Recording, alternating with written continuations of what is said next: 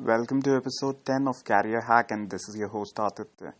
In our today's episode, we talk about how to be remarkable. Now, being remarkable is one of the best way to arouse attention and to make sure that the interest is piqued in your offering. That is the secret of creating a viral content, of creating an organic campaign that sustain itself.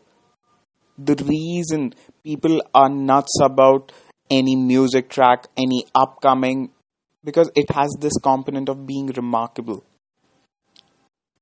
Being remarkable is the best way to attract attention. Again, taking reference of Seth Godin, famous marketing book Purple Cow. Seth Godin uses this wonderful metaphor to illustrate the principle of remarkability. A field full of brown cow is boring.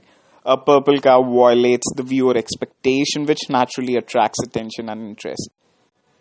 What we offer, what we design, has to be remarkable.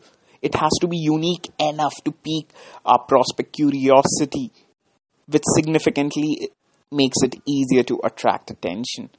Be it an interview, be it a presentation, or be it a pitch deck or an investor deck, be it a product. As long as we are remarkable, we are unforgettable.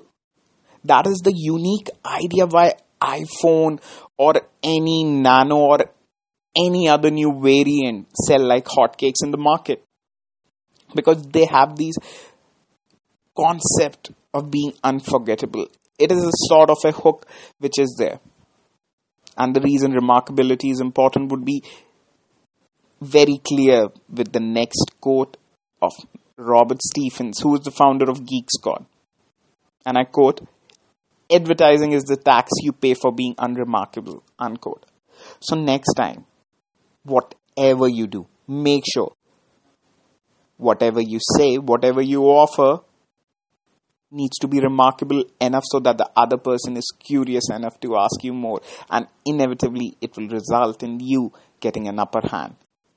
So this is your host Aditya signing off, and do follow our channel for regular podcast update.